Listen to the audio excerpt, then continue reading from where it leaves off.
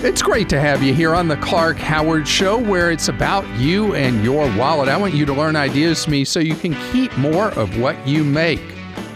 Now, coming up a little bit later in today's Clarkrageous Moment, another big data breach, this one affecting people in the millions. I'll fill you in on it, what you need to know, what you need to do as the information trickles out.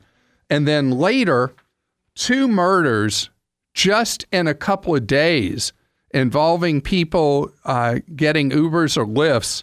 I want to talk about things I do to be safe when I'm getting an Uber or Lyft, things you should know, other suggestions that will keep you out of harm's way if you are using a rideshare service.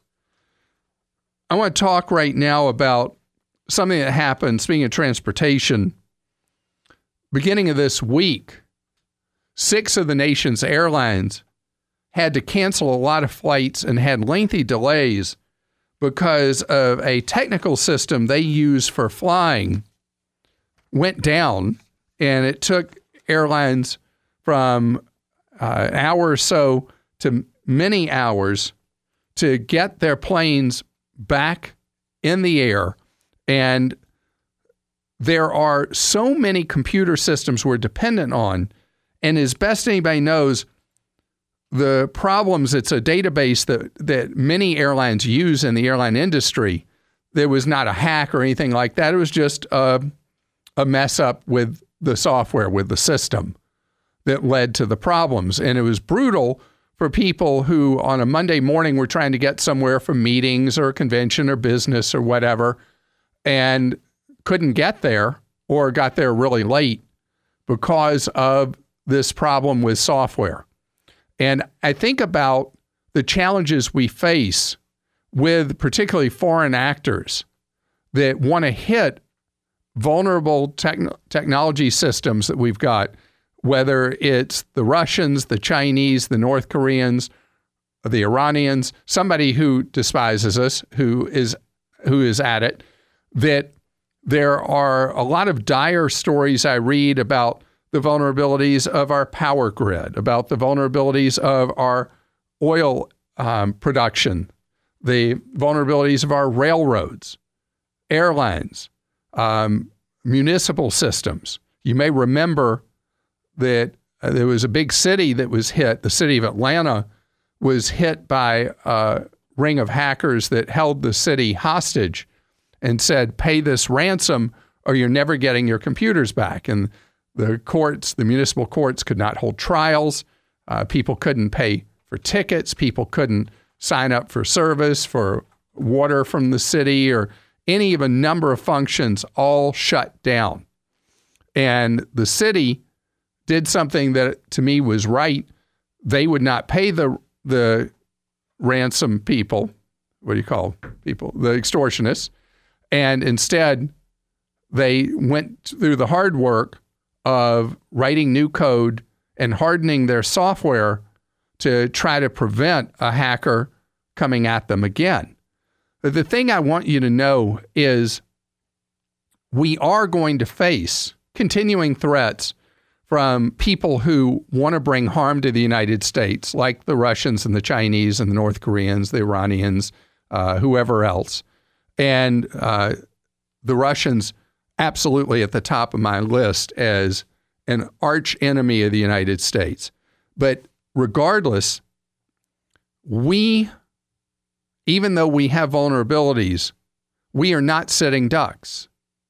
And one thing people fail to understand about business and capitalism is that businesses adapt to whatever conditions they find themselves in. So somebody may try to hit us with a body blow, but it will only be a glancing blow. It doesn't mean that you get lazy, that you don't have good systems in place. Think about when the consequences are not to the company, but to others, like with Equifax, and how horrific it was that this company so callously disregarded the security of your and my information that we didn't even give them permission to keep.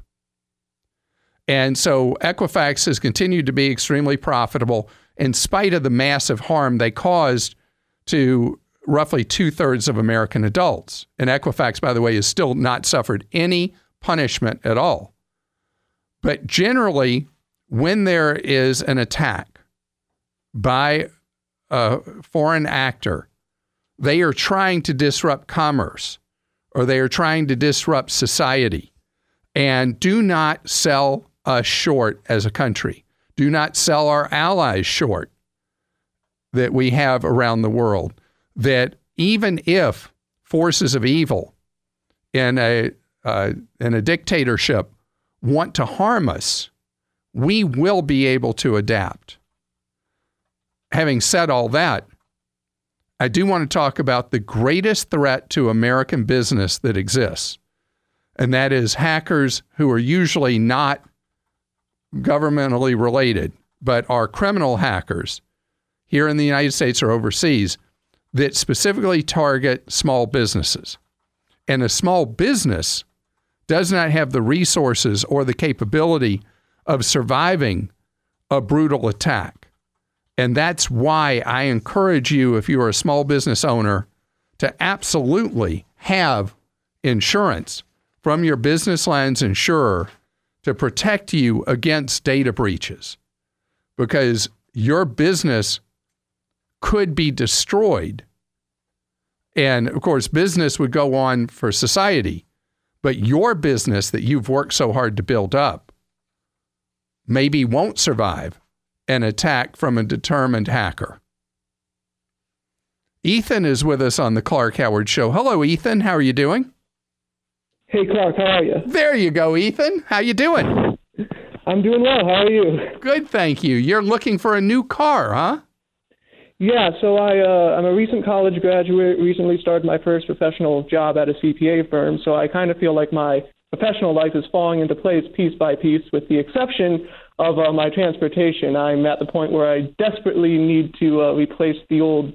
Wait. If you just went to work at a CPA firm, when are you ever going to be able to drive the vehicle you're going to look for? Because all you're going to be doing is working 168 out of 168 hours a week. Isn't that right?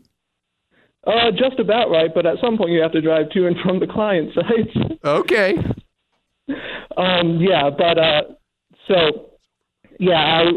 had a couple questions about protecting my credit while I'm obtaining financing for the car. So I know you're supposed to get quotes from other sources. I know I can get a good rate at my credit union, but I was wondering if I'm going to my credit union or to a bank or to the dealership and getting different quotes, isn't that those repeated credit inquiries going to hurt my credit score? So is there any way to protect against that? So that is a fantastic question. And there is an exception to how hard inquiries work on credit for vehicle loans and for mortgages. So for vehicle loans, all applications in a 2-week period are treated as if they are a single application, because nobody thinks that you at once, Ethan, are going to go buy half a dozen cars. Yeah.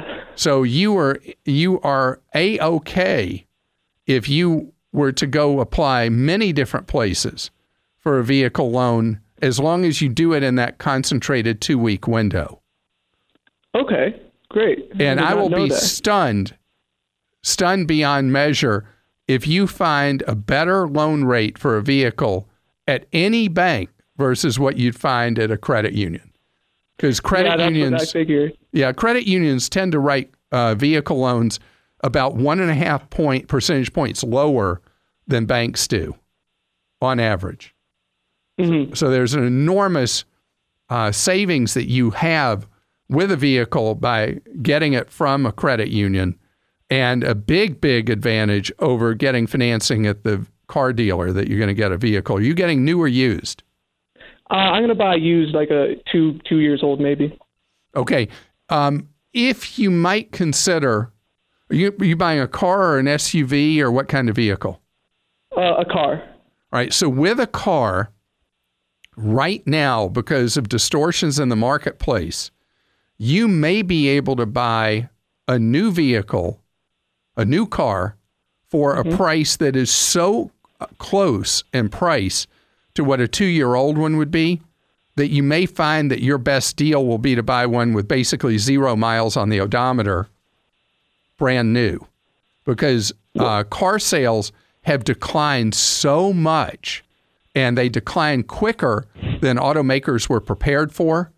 And so there tends to be an oversupply with most brands for cars, where not as much for the SUV segment.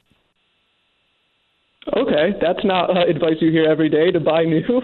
Yeah, when would you ever hear that from me? So it has to be an unusual alignment of the stars that would make that true. You'll find that if you went older than 2 years, if you went, let's say, 3, particularly 4-year-old vehicle, that you would find that the price advantage is still great buying used versus new. But 2-year-old versus new on a passenger car, I doubt you're going to find the price advantage buying used versus new. Derek's with us on the Clark Howard Show. Hi, Derek.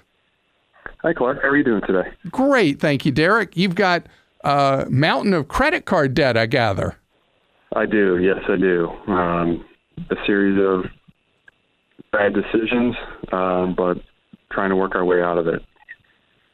Okay. And with the credit card debt, are you able to pay more than the minimums, or are you really drowning at the point where you can only pay minimums each month? We're paying a little over the minimums. Okay. All right. So how are you processing? How are you thinking you want to deal with this debt? My thought is we have equity in our home. And so my thought was entertain a home equity line of credit,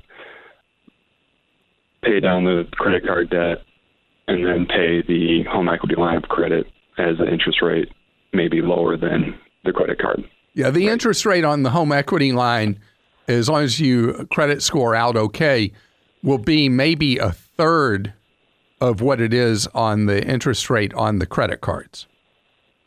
Okay. And so but it's a floating rate just like the credit cards. The difference is you're putting your home potentially at risk with the home equity line that you don't with the credit cards. But I would like you to consider something before you do that, a couple of things. Instead of putting your home at risk, I'd like you to see if you could refi a lot of that credit card debt with one of two organizations you may or may not have heard me talk about, Prosper.com and LendingClub.com. Okay. Are you familiar with either of those? I'm not. So they're both organizations where individuals lend money to individuals. Okay. And a lot of people will go there to refi credit card debt, often at a significantly lower rate than what people are paying on the credit card debt. Now, again, that will depend on your credit score and how many months you want to borrow the money to pay against that credit card debt to pay it off to zero. Now, one other thing I would consider, if you're only able to pay a little more than minimums, I think it would really benefit you to go sit down with a budget counselor at an affiliate of the National Foundation for Credit Counseling. I don't know if that's an organization that's name's familiar to you. No, could you say that again? Yeah, the National Foundation for Credit Counseling. They're nonprofit. It's a nonprofit umbrella for legitimate credit counseling agencies. Okay. And most affiliates offer budget counseling for free, where they'll go over your whole financial picture and help you get your debt under control with a plan. Usually just a budget, unless you need more than that. And if you go to the website NFCC for National Foundation for Credit Counseling, nfcc.org, you'll be able to put in your zip code and see the closest affiliate that you could go make an appointment with and sit down with and go over your expenses, your income, and come up with a plan to get you to zero debt. You're already well on your way because of the first thing you said to me, Derek. I don't know if you know what that was. The first thing you said, bad choices on my part. Most people who are not ready to tackle their debts make excuses for it. You faced it head on. It's time for today's Clark-rageous moment. What a special warning I have for you.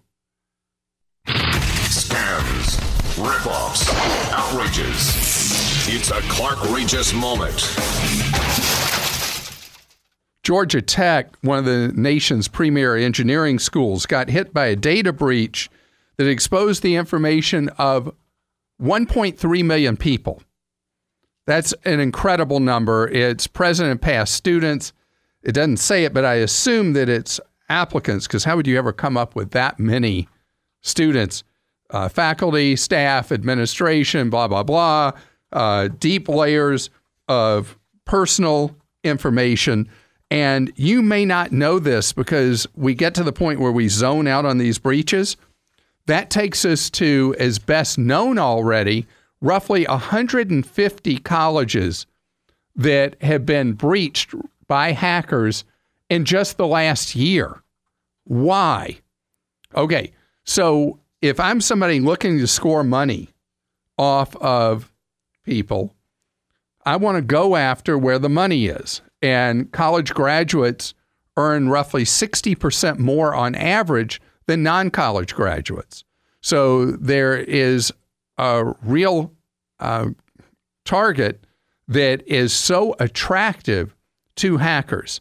Know that if you have a college degree, you teach or work at a university, there's such a desire to get at your social security number, address, other personally identifiable information.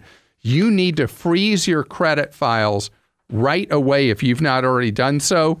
You go to Clark.com. I've got a credit freeze guide. Within 15 minutes, you can have access to your credit shut down, at least from the 3 major bureaus. I'm glad you're with us here on the Clark Howard Show, where it's about your empowerment with knowledge so you can keep more of what you make. Clark.com is our main website, clarkdeals.com, where you go to save money each and every day. So there have been 2 tragic murders just in the last several days of people who were using rideshare services. And it is a problem that has been around since rideshare became very popular. And there are any of a number of different angles to this, but in one of the cases of the last week, a woman who had summoned a rideshare got in what she thought was the rideshare, and it was actually someone who abducted and murdered her. It is just a horrendous story.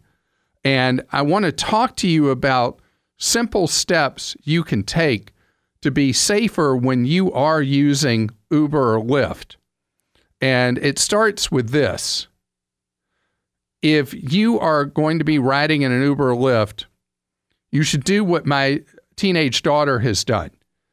She has set up an automatic notification system with Uber and Lyft that when she gets in one, that it sends an alert to a list of people, and you can set this up however you want, letting you know that they're on a ride, and you get to track the ride and make sure the person arrives safely where they're intending to go. So it works a little differently with Uber than with Lyft for you as the person receiving a text message, but both systems are very, very easy for you to be able to track someone and know that your loved one has arrived safely where they're going. And that is something you just set up automatically. When you have requested an Uber or Lyft, you always want to check the license tag or plate of the vehicle.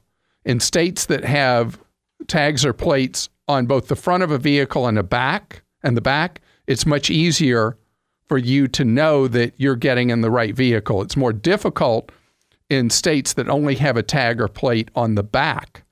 But my recommendation is in those states, if you're riding in an Uber or Lyft, walk first to the back of the vehicle, and at that point, you can see if the license plate or tag matches up with what you've been notified by Uber or Lyft.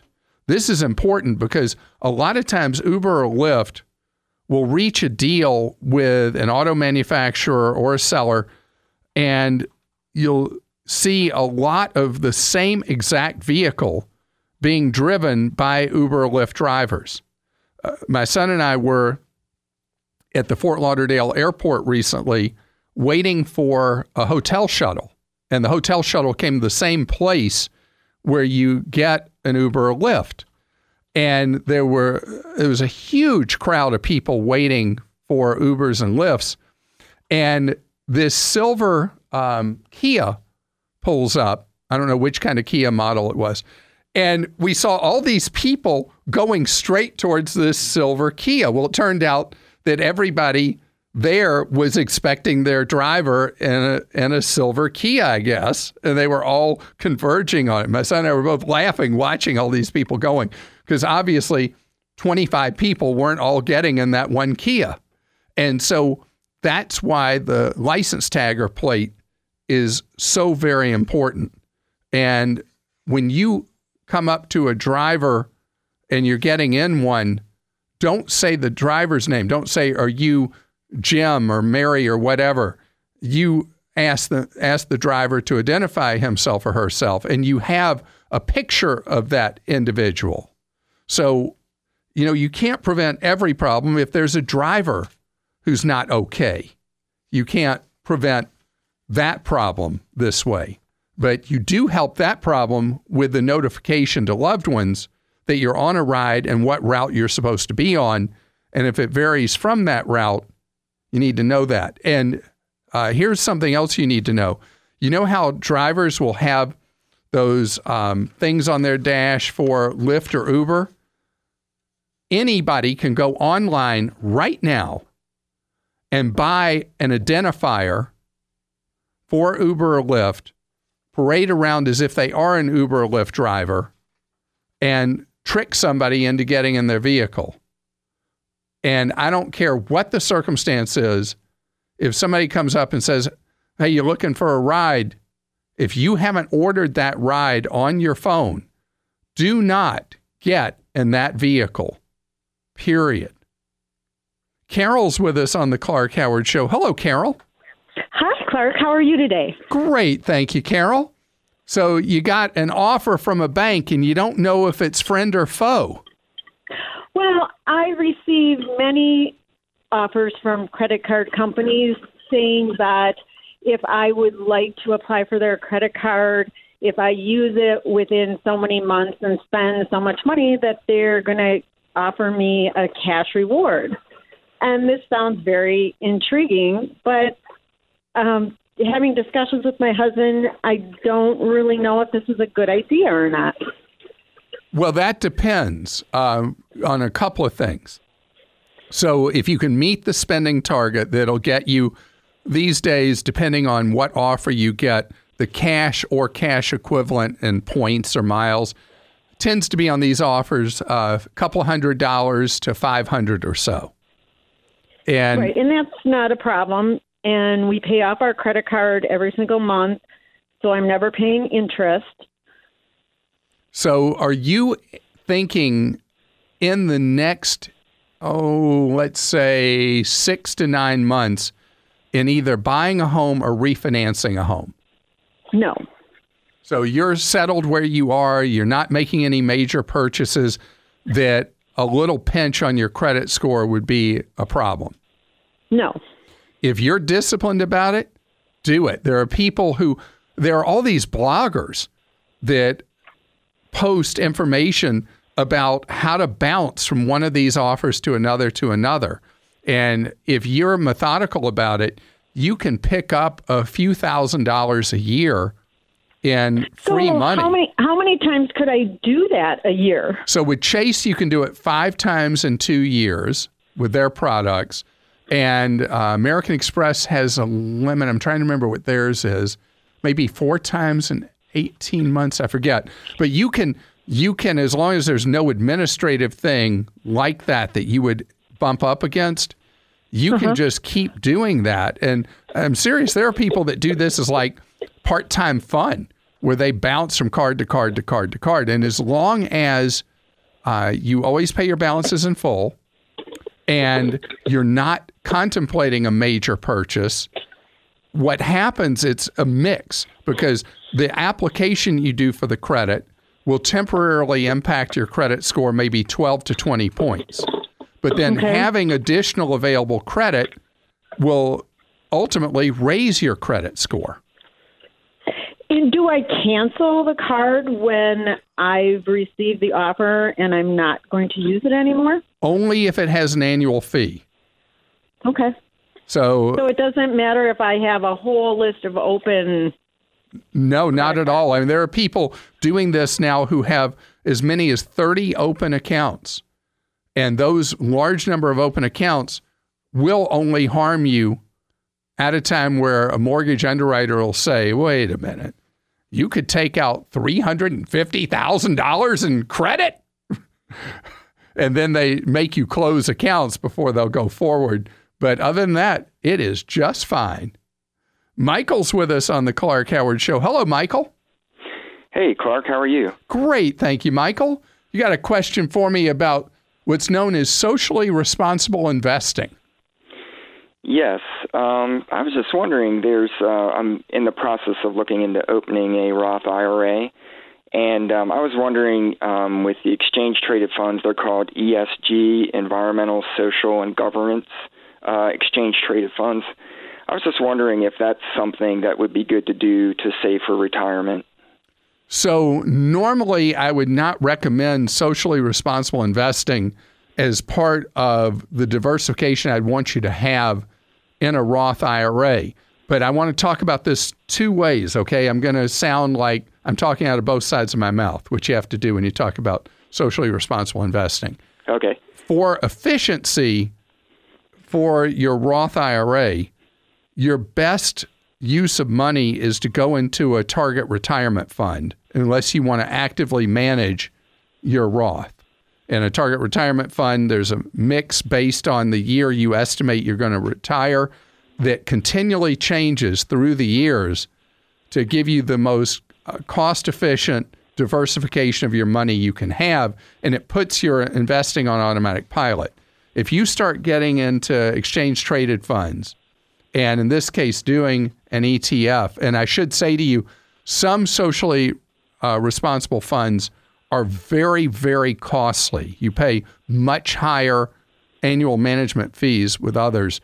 What kind of management fee does the fund have you're looking at? I'll be quite honest, I'm not really sure. All right. I want you to find that out because you want to try to keep your expense ratios down as low as possible. And with a lot of the socially responsible, you're paying as much as 20 times what you have to in an index fund, or about 5 to 10 times what you would have to in a target retirement fund for expenses. So if you find a socially responsible fund, like Vanguard has one that the expense ratio on it is 0.12 of 1%, which is like nothing. That's almost free investing. So if you wanted to do that, you could, but just know you're not going to have going into one of these near the kind of spreading out of your money that I want you to have for retirement. Okay, because those are exactly the ones that I was looking at, the ones through Vanguard. Oh, okay. So yeah, those were the ones I was looking at. But so then it's more a question of how important is this to you? You'll pinch your return over the years some when you eliminate what are often referred to as SEN stocks or whatever. When you cut those out of your portfolio, it will reduce how diversified your portfolio is and somewhat reduce your return. You also will have more of what's known as static investment profile rather than how it will change as you get closer to retirement. So I would want you to manage it more closely. But if it's really important for you, not to have tobacco companies in there, or not to have socially responsible, it can be defined a bunch of different ways. It could be coal companies or potentially oil companies or whatever it is that are the companies that your conscience doesn't want you investing with. If that's a high priority for you, you could do a lot worse than doing it with the Vanguard. In fact, that's probably the lowest cost anybody offers of a socially responsible fund. Deb is with us on the Clark Howard Show. Hello, Deb. Hi, Clark. Deb, I understand you went through the process of doing something great for yourself and froze your credit. I did. I'm kind of a more recent listener, and thank you for your advice and all the information you freely give. And I took your advice, and I did the Credit Karma thing, and I froze my credit with the 3 credit bureaus. But I had a question specifically about when I have to thaw my credit. When that happens, do I have to thaw all 3 credit bureaus, or how does that work? It completely depends. If, most companies that are trying to decide whether to grant you credit are only going to check your file with 1 bureau. And they may disclose to you in writing, let's say you get a credit card solicitation, it may tell you that we will decide whether we want to grant you credit based on an Experian credit report or something like that. Or they may be silent on it. Now, my frustration has been that if you call a credit grantor like a credit card company and you ask customer no service, you tell them your credit's frozen, and you ask which credit bureau do I need to thaw, usually the people at customer no service don't know enough to even know what that question means and can't answer it. So if you have the knowledge, you'll only need to thaw the 1. It's free no matter how many you have to do, but it's a little bit more, you're exposing yourself more, and you got a little more work if you have to thaw all 3 because they're clueless. And if you're ever applying for a mortgage, you have to thaw all 3. And through the home buying process, you need to leave your credit thawed for probably a minimum of 45 days. Okay, great. And that's good information. Do not lose your codes. Yeah, I discovered, especially I think it was with Equifax, like when I printed out, it had the PIN number on it. The other 2 allow you to do your own PIN number, but I didn't realize, this PIN number is important. Yes, because if you lose it and you need to do something in a hurry involving credit or starting new service, wow, what a pain it is. It's Ask Clark time. That's where you post a question for me at clark.com/ask. And, well, Joel very well may ask your question for you. All right, Clark, let's ask M's question. She says, I'm wondering if the no-haggle price offered by more and more dealers is real or just another marketing gimmick to get us in the showroom. Are we still paying too much? We're talking about cars? Yep, exactly. Okay. Are their offered prices really rock bottom and fair to both the consumer and the dealer, or should we really go in ready to haggle a little bit? So when you buy a car at no haggle, which was pioneered by CarMax and now is becoming the dominant way that used vehicles are sold. Carvana is the fast-growing competitor to CarMax. AutoNation, the nation's largest traditional vehicle chain, is rolling out no haggle pricing, 1 fixed price on used vehicles, step by step around the country. This is going to be the way you buy vehicles, used vehicles. The real tipping point was Tesla, which doesn't use dealers. And from the first vehicle they ever sold forward, everything was a fixed price. The customer satisfaction for it is much, much higher. The productivity of the employees much higher. The prices you pay will be higher than somebody who is very aggressive negotiating a deal, but a typical average price over all the buyers. So if you are somebody who loves the hunt and loves the negotiation and really does your homework, you'll likely get a better price if you go to a dealer that negotiates. That's not most people buying a used vehicle. All right, Clark. Patrick had a quick question about saving at the gas pump. He says he heard you mention the Costco card, but he doesn't have a membership there. Is there a better way to maximize savings at the pump? Well, again, another warehouse club, Sam's Club's credit card, if you get it, no annual fee for the card, it's 5% cash back on gasoline. That, to my knowledge, is the best out there in the United States. You're listening to The Clark Howard Show. Thanks for joining us today. The Clark Howard Show is produced by Kim Drobes, Joel Larsgaard, Deborah Reese, and Jim Ayers. And remember, 24 hours a day, we're there to serve you at clark.com and clarkdeals.com.